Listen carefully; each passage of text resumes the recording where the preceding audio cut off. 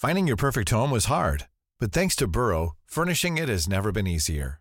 Burrow's easy-to-assemble modular sofas and sectionals are made from premium, durable materials, including stain and scratch-resistant fabrics. So they're not just comfortable and stylish, they're built to last. Plus, every single Burrow order ships free right to your door. Right now, get 15% off your first order at burrow.com/ACAST. That's 15% off at burrow.com/ACAST. Tired of ads barging into your favorite news podcasts? Good news. Ad-free listening is available on Amazon Music for all the music plus top podcasts included with your Prime membership. Stay up to date on everything newsworthy by downloading the Amazon Music app for free or go to amazon.com/news ad free. That's amazon.com/news ad free to catch up on the latest episodes without the ads. The Guardian. Politics and football collided this week, with the Prime Minister swooping in to try and save the beautiful game he admits he doesn't even watch. I'm Heather Stewart, political editor of The Guardian, and this is Politics Weekly.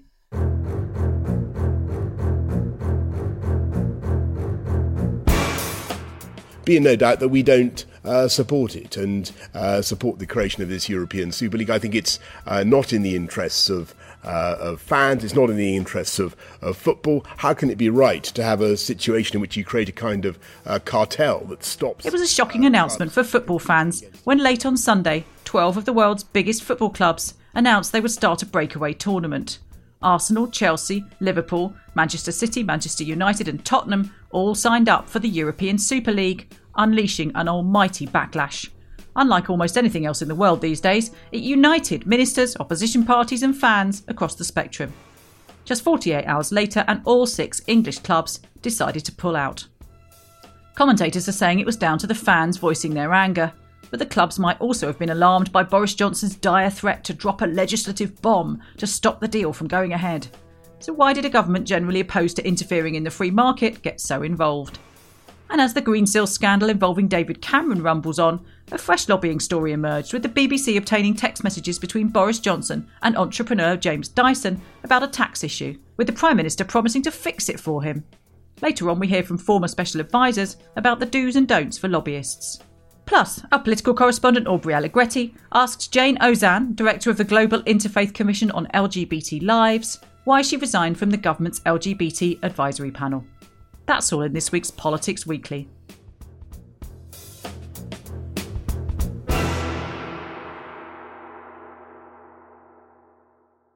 But first, to dive into this fascinating story from the world of football, which is uniting a nation, and for a roundup of the latest stories from Westminster, I'm joined by John Crace, The Guardian's parliamentary sketch writer.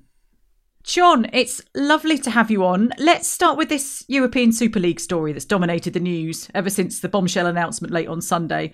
You're a football fan. How did you first take the news about Spurs?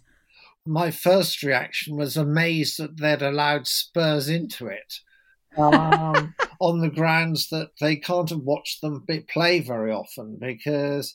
or maybe they just wanted somebody who would prop up the league indefinitely, and have a sort of whipping boy to come last.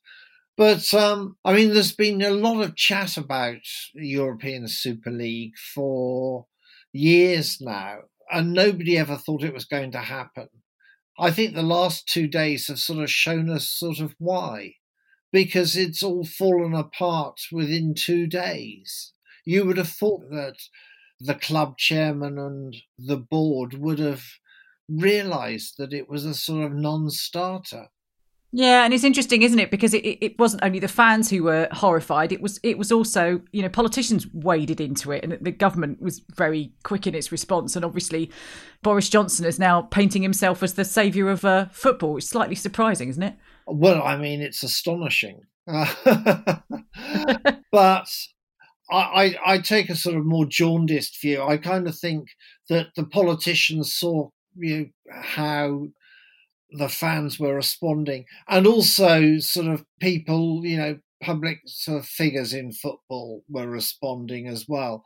People like Sir Gary Lineker and Phil and Gary Neville, and they were outraged by the idea. So I think it's been quite an easy win for the government, this one. Yeah, so you think this was Boris Johnson seeing which way the wind was blowing and deciding he loves being a populist, doesn't he? Deciding he was going to be on the popular side of it, because he's not a man who's previously shown much interest in football, is he? It's fair to say. Or indeed sport of any kind, really. To be fair, also Oliver Dowden, the Minister for Digital Culture, Media and Sport, has always looked happiest when he's handing over sport to somebody else. He doesn't, he's never shown much interest in sport, the sports side of the brief. But I think this was one where you couldn't go wrong. John, do you think much will change as a result of this? So Johnson suggested at his press conference, he talked about football as one of the great glories of this country's cultural heritage. And he seemed to be hinting that he might be looking for more fan involvement, for example, in running the teams. Do you think it'll change? Possibly, but I tend to be a cynic about this kind of thing. My feeling is that it'll just go back to how things were. One of the reasons that none of the German clubs were involved was because they have written into their constitutions that the fans have a 51% voting majority. So sort of the money people can never really sort of take over the club to the detriment of the fans. And our own Jess Elgott asked the Boris about this at the presser yesterday, and Boris didn't really seem to have much grasp about what the German model was or whatever. I think the ESL is sort of done away with and it is sort of dead in the water. Whether it's going to sort of bring an end to sort of foreign ownership of English clubs, so that football became a sort of millionaire's playground, with the big clubs becoming just the toy of foreign billionaires. Whether that should change, somehow I doubt it. Talking foreign billionaires, this is a very good link, John, to the story we were going to go on to talk about, which was this lobbying row that won't go away. The Greensill and David Cameron issue is still rumbling along. Papers are still publishing those pictures of David Cameron in a Saudi tent with Lex Greensill, which don't look great. And then today there's another story the BBC has, which is about James Dyson texting Boris Johnson during the pandemic to say, effectively, if we help you out making a few ventilators, will we have to pay more tax? And the Prime Minister seems to have texted him back to say, don't worry, old chap, we'll fix it. I mean, it's pretty scandalous, isn't it? But will these stories have cut through? Sometimes those things rumble on for ages, don't they, without the public really taking very much notice? I don't really know, is the simple answer. I mean, I think it ought to cut through, and Labour certainly believe that it will cut through, which is sort of why they've been sort of Rachel Reeves, among others, have been going on and on and on, trying to sort of link it to Tory sleaze in general and not just sort of David Cameron.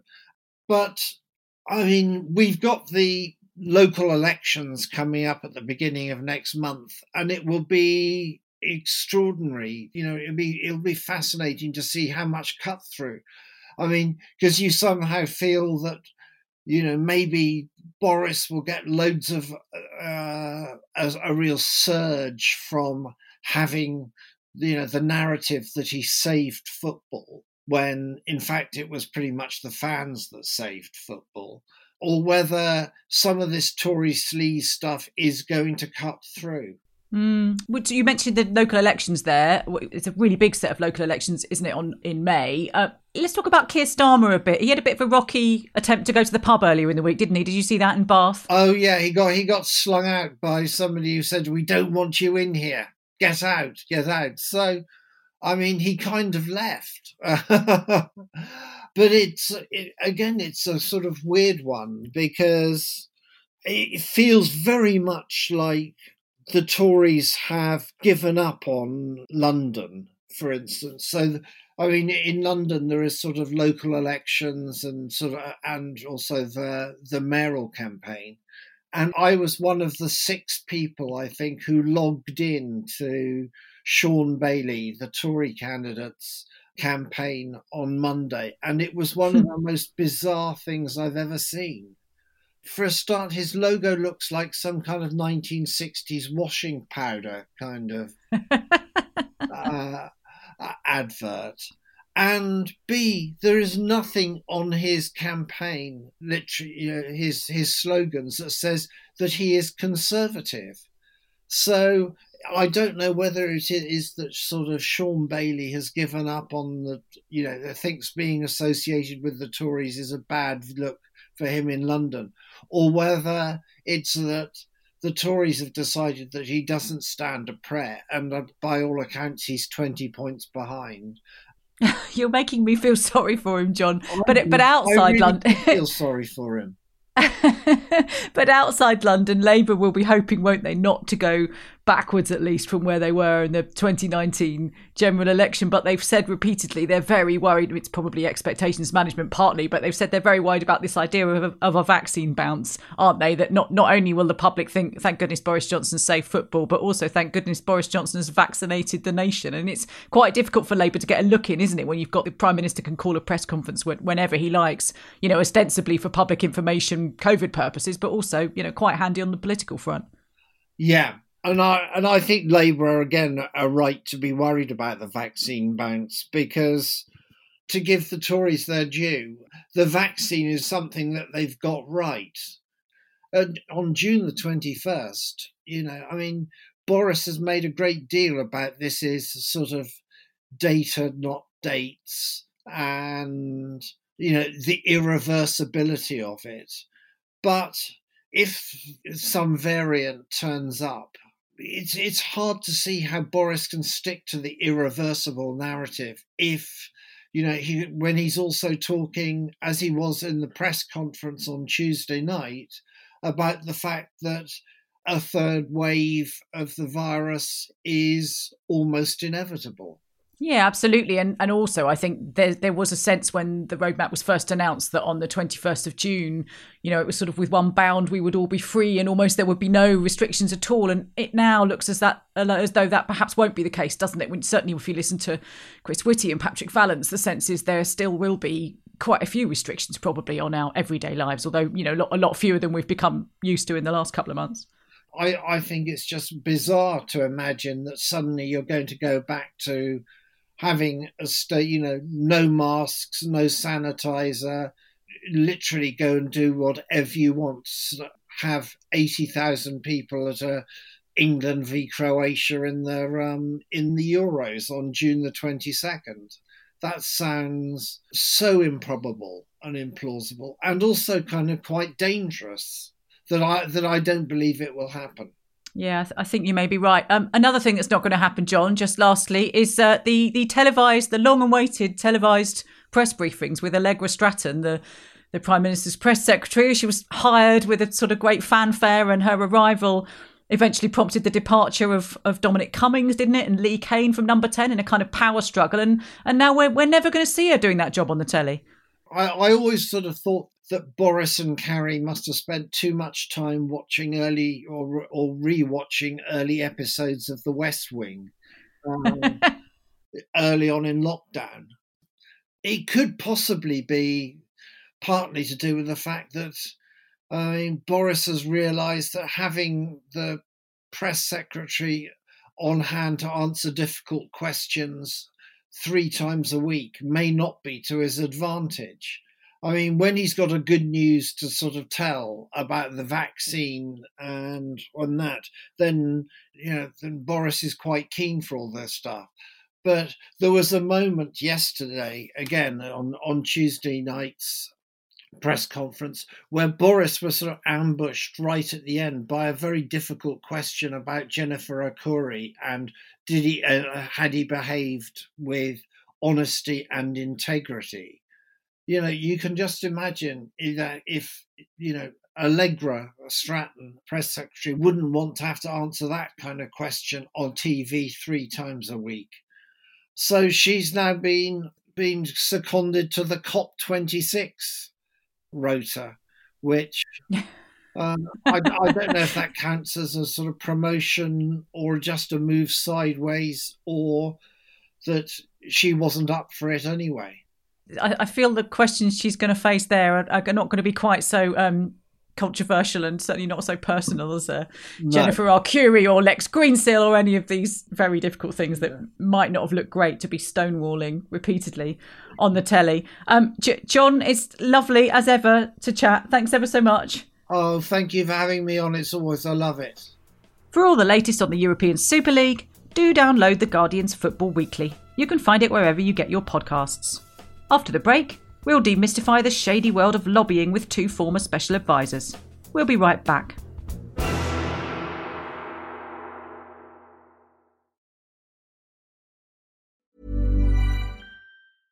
Flexibility is great. That's why there's yoga. Flexibility for your insurance coverage is great too. That's why there's United Healthcare Insurance Plans. Underwritten by Golden Rule Insurance Company, United Healthcare Insurance Plans offer flexible, budget-friendly coverage for medical, vision, dental, and more. One of these plans may be right for you if you're, say, between jobs, coming off your parents' plan, turning a side hustle into a full hustle, or even missed open enrollment. Want more flexibility? Find out more about United Healthcare Insurance Plans at uh1.com.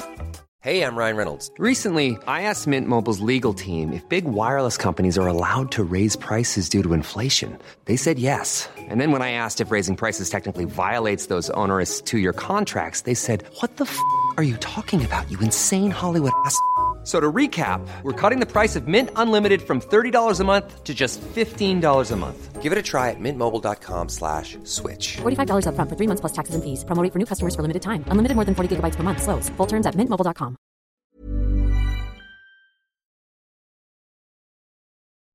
Welcome back to Politics Weekly. I'm Heather Stewart.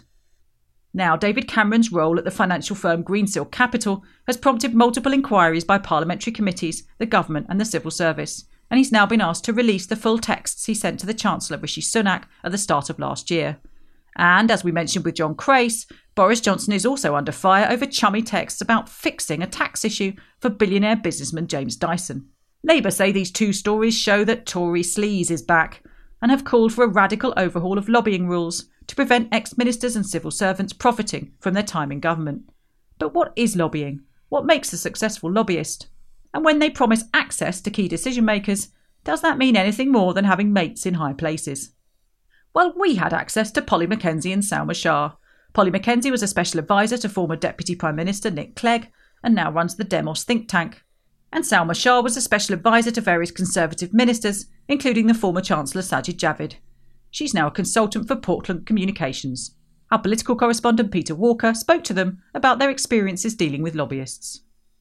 There's been a lot of talk about lobbying, but lobbying, to people who don't really know it, conjures up this image of like shadowy texts and kind of big business PR people trying to kind of shape what government does. But Polly, it's a lot more broad than that. I mean, what contact did you have it when you were in government? Well, all sorts of people have something to say to government about what they think government should be doing. And actually being open to conversations, whether it's about helping to roll out broadband more quickly or making sure that we are talking to environmentalists about their views about exactly how to manage house building with land conservation, or whether it's renters who want more houses or house builders who say that they need subsidy, whatever it might be. If you're in government and you're not talking to the people, the businesses, the civil society organisations who you're trying to influence and impact, then you're not really doing your job. And lobbying essentially is them coming in to tell you what they think. So long as you're listening to voices of all sides, and so long as you're not then doing favours for mates or accepting bribes, obviously, to do what's in the interests of one company but not in the interests of society as a whole, right? Giving out, contracts to your friends and relations, unless they happen to be, through a competitive process, the very best doing the work. There's plenty of ways to do it wrong, but the idea that all lobbying is bad is just as wrong, in my view. And I guess the interesting thing too is it's not just kind of big companies who lobby too, it's like charities as well. Salma, in your kind of role, I mean, how close to ministers do the lobbying get? Does the lobbying usually kind of come to a kind of lower level? Did any lobbyists kind of cross your path? There's always an attempt for people to try and talk at lots of different levels, if they're campaigning about something. I think the interesting thing, having now done it sort of within government and sort of received lobbying and sort of looking at this news story now, is that it's painted as if there's something that people don't know or that there's some secret hidden world going on. Actually, by and large, lobbying is pretty transparent. And you can connect and link back to conversations and things that companies might be doing to be able to influence something that they might think is wrong, for example. And when lobbyists do come into contact with you, what normally happens is that you take in what they've got to say, you'll sort of assess what you think is just totally self-interested versus the compromise that you need to reach in order to get a policy through. And actually, it's a little bit of give and take. And you also have to acknowledge that actually, if you're sort of trying to bring in policy that's going to add an extra burden of regulation to a particular industry, it's probably worth listening to that industry to think about the unintended consequences you might have. It is an important part of the process. And most of the time, actually, whilst lobbying is important, it's not like 100%. You're not just going to walk in through the door, have a chat with the minister and be like, okay, great, we've gotten what we wanted. It's all about compromises and sharing information and knowledge and trying to come to an accommodation. And in terms of the mechanics of how it works, do special advisors kind of act as a gatekeeper, or do people go to civil servants? I mean, how does it normally work in practical terms? I think that, special advisors can, absolutely. They can take a lot more meetings than the minister can. They're a lot less busy. And so they often will be, having meetings, trying to gauge, exactly as Salma says, how much of this is self-interest and actually how much of it is really helpful, useful information. And, I always used as a rule of thumb, if anybody I met couldn't explain what their kind of opponents or people who disagreed with them thought was their best case, as it were, if they couldn't see the other side of the argument and explain that and then still explain why they thought they were right, I kind of didn't really take them seriously. In the end, though, it helps if you happen to sidle up to a minister at a drinks reception. It helps you to get a meeting, right? But it doesn't get you the policy that you want. Because the crucial thing is you have to have a really good case for what you're saying. There will be armies of civil servants making the counter case, trying to pick your facts apart. And it's one of I think the myth of lobbying, actually, which probably helps ex-ministers to make more money in the market, is that it's about who you know. It really isn't. Actually, who you know can often get you into a mess and massive, massive controversy. Because in the end, it's research, evidence, storytelling, narrative and campaigning that makes the difference, not smoky rooms or glasses of warm white wine. Well, that's really interesting, because you were saying just earlier, actually, Salma, that you now work for Portland, which is a company that does kind of strategy and things like that, but does lobbying too. But because you were in government reasonably recently, you have basically to serve out this 2 years where you can't lobby. So basically, even when you do get into doing lobbying, then presumably most of the people that you knew in government will no longer be there. So, trying to get access is a bit pointless, isn't it? I mean, not only that, it's not just that the people that I would have known would no longer be there, but also I think there's also this sort of awkwardness about even approaching anyone that you worked with. I think people should give credit to officials and people that work in government, because, I would never have taken sort of direct lobbying, and what I've basically found is just hectoring. Whenever you try to do something, people would sort of call you and moan about it. But by and large, people do behave appropriately, and they want things to go through the proper channels, and they want things to be properly documented. And I think people are very conscious of that fact that they don't want to have this murkiness around them, and they do want to be transparent, because the last thing you want is a situation where you sort of back-channeled and there's been a problem at the end of it, and then you've got to pick apart why that problem happened. Well, that's, I guess, an interesting point, because the reason that lobbying is in the news so much is that David Cameron kind of didn't follow this semi-official kind of etiquette. He just got on his phone and texted ministers or ex-ministers or just people that he knew. Polly, is that a bit of a kind of faux pas in lobbying terms, doing stuff like that? At the very highest level, those kinds of things can and do happen. People do have friends. David Cameron has met these people. But also, we saw from the Leveson inquiry, where we suddenly saw the testimonies and the evidence about who was talking to who at an elite level, particularly around some newspaper editors or journalists and people in elite politics. There can be a kind of a very informal relationship that happens behind the scenes. It's much more likely to happen with media, in my experience, than it is with businesses. I wonder if David Cameron just took that mode of operating. I don't really know what he was thinking, really. I think that it can't be that hard for ex-prime ministers to make, really quite a lot of money. But I guess once you've spent 6 years, billionaire adjacent, that's the thing. You're earning a lot of money. You're, in the sort of 0.1% of the population richest, but equally you meet people regularly who basically spend your annual salary on a party. And that, I guess, just distorts your perceptions of normality and your expectations about the kind of wealth to which you ought to have access. Well, the only thing that I would sort of counter that with is that actually we can't claim to know what his motivation was. There's an assumption that it's all about lining one's pockets. I mean, as he himself said, it might be because he was worried about this payday lending issue and sort of went to the NHS, and he was worried about what was going to happen to Greensill, because at the end of that track, there are jobs and things like that at risk. And so in that sense, it's a legitimate sort of conversation to have. I think what is at question, and rightly why there needs to be an investigation, which David Cameron needs to answer some questions for, is the manner of the way that those discussions were had. But, for you, Polly, you work with Nick Clegg. He then has gone off to Facebook and become a lobbyist there. And, he will be having interactions, and I don't know if he has interactions with the British government, but that's a legitimate purpose for somebody who has now moved on from public life. Even if you were going out to go into a lobbying position, you sort of start off in the same place as everyone else. The only thing that you have really to your advantage is your knowledge and your skill set. And that does not translate necessarily into sort of picking up the phone and trying to sort of edge your contacts for some kind of financial benefit or any other kind of merit. So I guess when you take on a job like that, if you're not selling direct contacts, then your skill is just being able to, show charities or companies how to kind of navigate this slightly kind of strange world. I mean, Polly, is that almost like part of what a kind of lobbyist does, a kind of map reader, a sort of guide? Yeah, absolutely. It's about knowing which departments at which levels will be having conversations.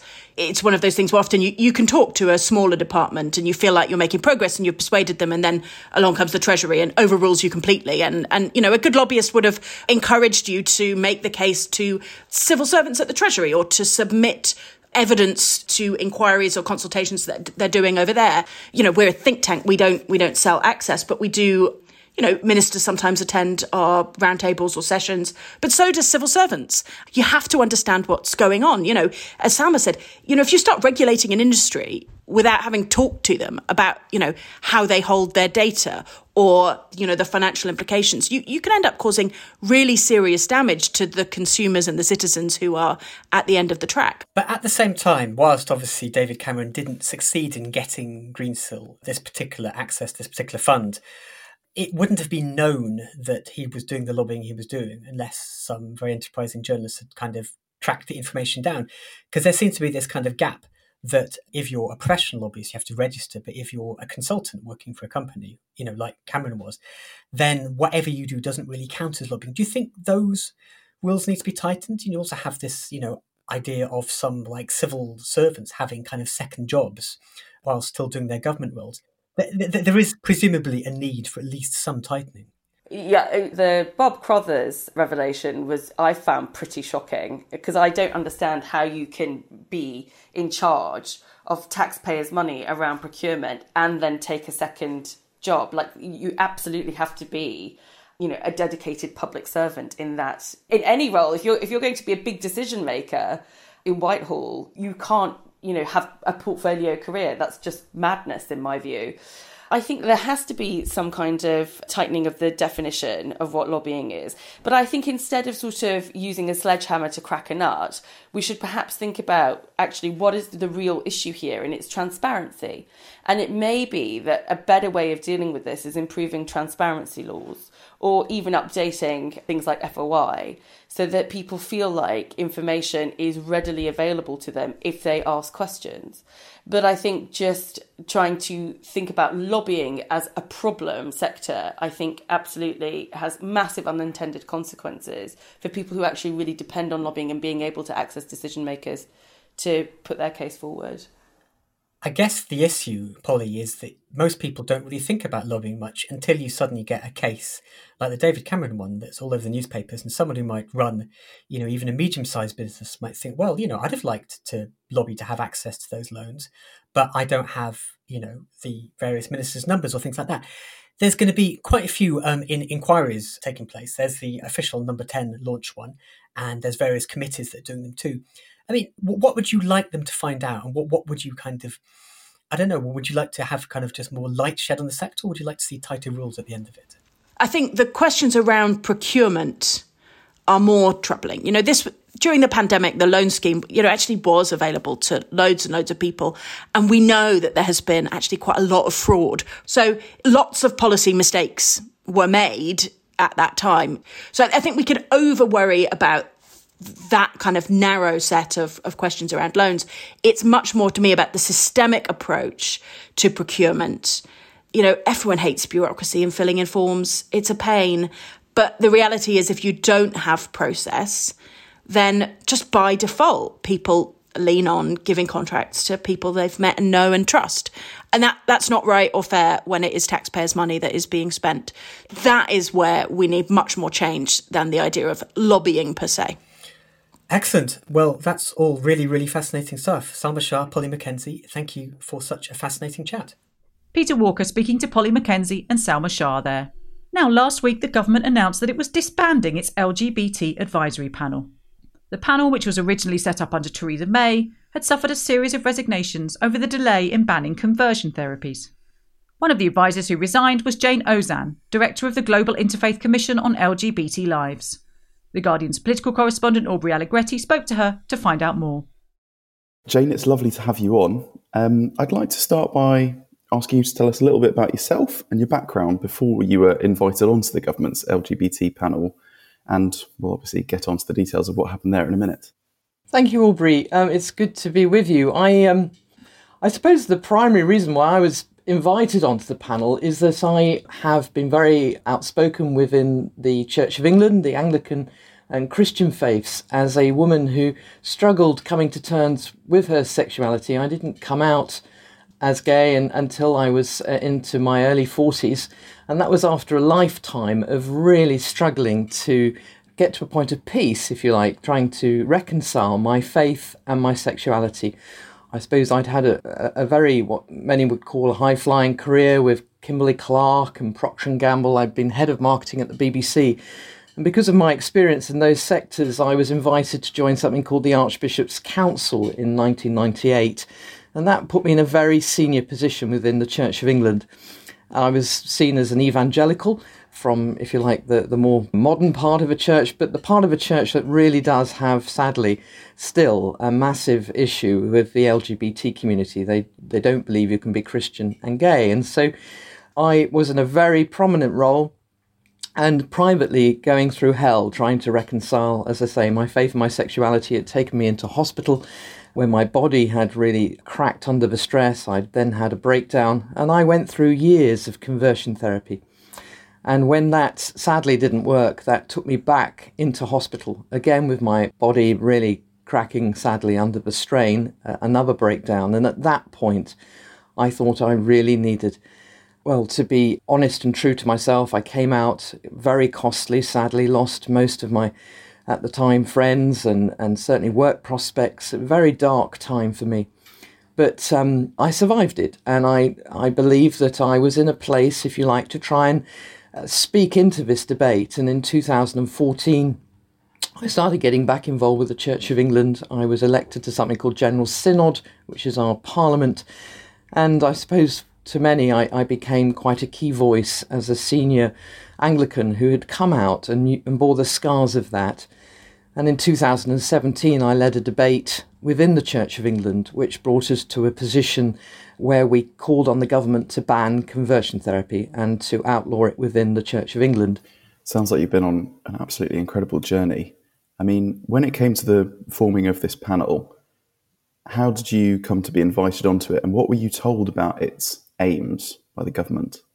Well, I was encouraged to apply by various people who knew me, and indeed we had quite a rigorous application process. They were keen to find experts in different fields so that the government could draw on the right expertise in order to implement its LGBT action plan.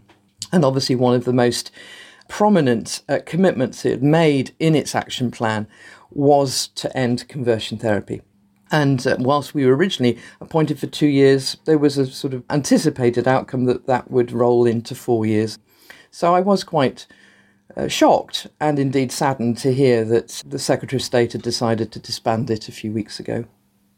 And when did you start seeing the problems? What sort of, for you, was the greatest cause of concern, and why did you decide to start speaking out? Well, I have been concerned for some time. It would be fair to say that there was a very different approach with this administration under Boris Johnson, who'd appointed Liz Truss as Secretary of State to the panel. Mostly, my concerns centred around the lack of progress on any work towards banning conversion therapy. The government had been very reluctant to use the word ban. They hadn't met with survivors. They hadn't, it seemed to me, talked about all forms of conversion therapy. They had been only using the rhetoric of gay conversion therapy, which concerned me and many others about whether our trans colleagues would be protected. And what Liz Truss had said at the dispatch box also led me to worry that they were only thinking protecting children, when we know actually young adults, particularly between the age of 19 and 24, are very susceptible to this. And indeed, they didn't seem to take on board our concerns about the concept of consent. You can't not consent to go through this if you live in a community which will disown you, which will reject you, which will tell you you're going to hell if you don't go through it. So the concept of consent just doesn't work.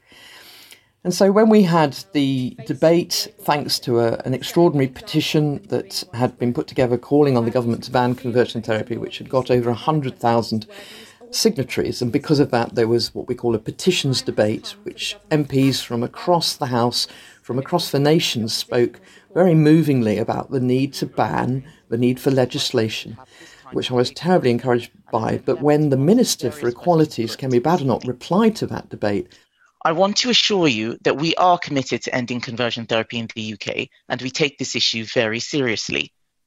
The Prime Minister has also reiterated recently that we want to end conversion therapy and underlined that this practice has no place in civilised society. Her answer proved to me that they hadn't listened to a word that we'd been saying over the last 3 years. There still wasn't a commitment to legislation.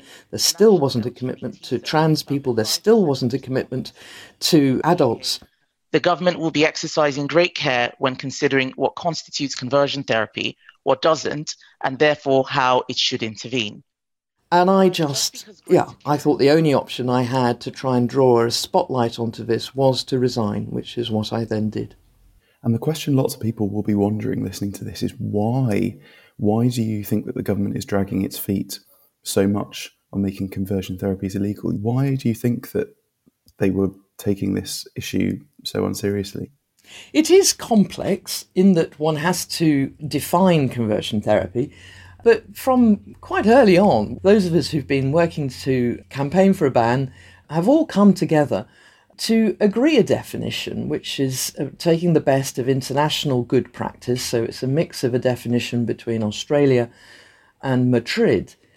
Although that's a reason that we've been given as a problem, I think it's not the right reason. I think the real reason, which has been mooted from the start, has been the concern that it touches on this complex area of freedom of religion or belief, and that, frankly, the government has got many evangelical MPs and advisors within its ranks who are not unbiased in this matter, who don't want to see a ban.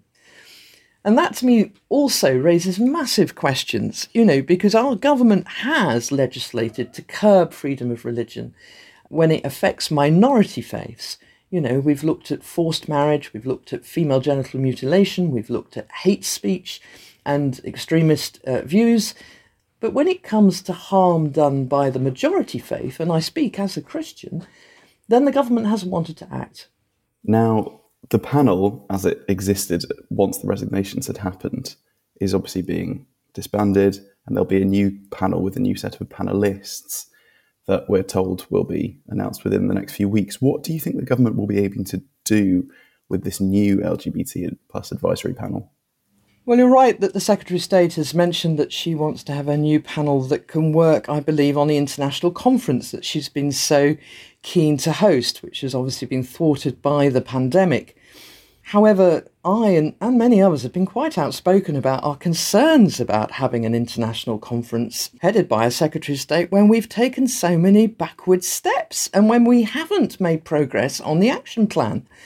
I can't see why one would go through all the time and energy of vetting and going through an application process of putting a panel together to help with this international conference, rather than carry on with this group of senior experts. So I'll be fascinated to see if and when this international panel comes together and how they go about approaching it. But more importantly, I am concerned about the concept of this conference. Now, I should mention the government's defence of this subject. We heard from a spokesperson several weeks ago that the government was committed to building a country in which everyone, no matter their sexuality, race or religion, is free to live their lives as they choose. So I wonder if you can talk me through what you actually think will happen next, and more importantly, what effect any further delay by the government in banning conversion therapies will have on the lives of people who have to suffer by living with it. Well, it's fascinating, isn't it? Their own response, I think, belied a lot of ignorance. We don't choose to be gay, live the life we choose. I mean, that's such a red line for so many of us. It's like a lightning conductor. They've failed to mention gender identity too. So whilst I do think the Prime Minister does want to have a society which is an equal one, that actually I think he does want to embrace and celebrate the LGBT community, I'm not convinced he's aware of the impact of various decisions being made within the Ministry for Women and Equalities that is really giving a different message to the LGBT community. I'm sadly not looking that optimistic. I think the international conference, if it happens, will be a wake-up call to them. And I think that the issues around our trans colleagues who are seeing some of the worst hate crime we've seen for years, that's going to sadly come to the fore more, and I think we'll have to wake up and do something about it. Jane Ozanne, member of the Church of England's General Synod, thank you very much for joining me. Thank you, Aubrey. That was The Guardian's Aubrey Allegretti there, speaking with Jane Ozanne. And that's all from us this week.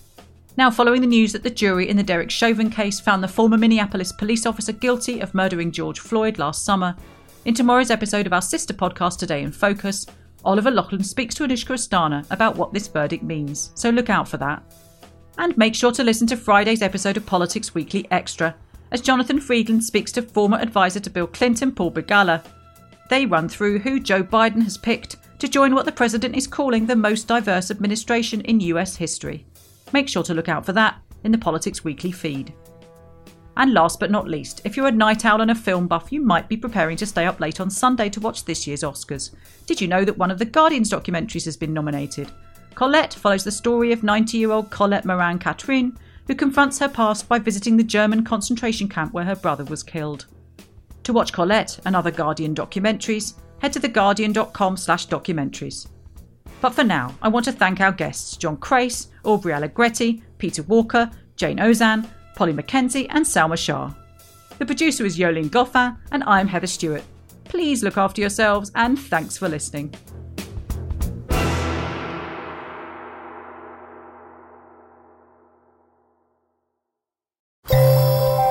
For more great podcasts from The Guardian, just go to theguardian.com/podcasts.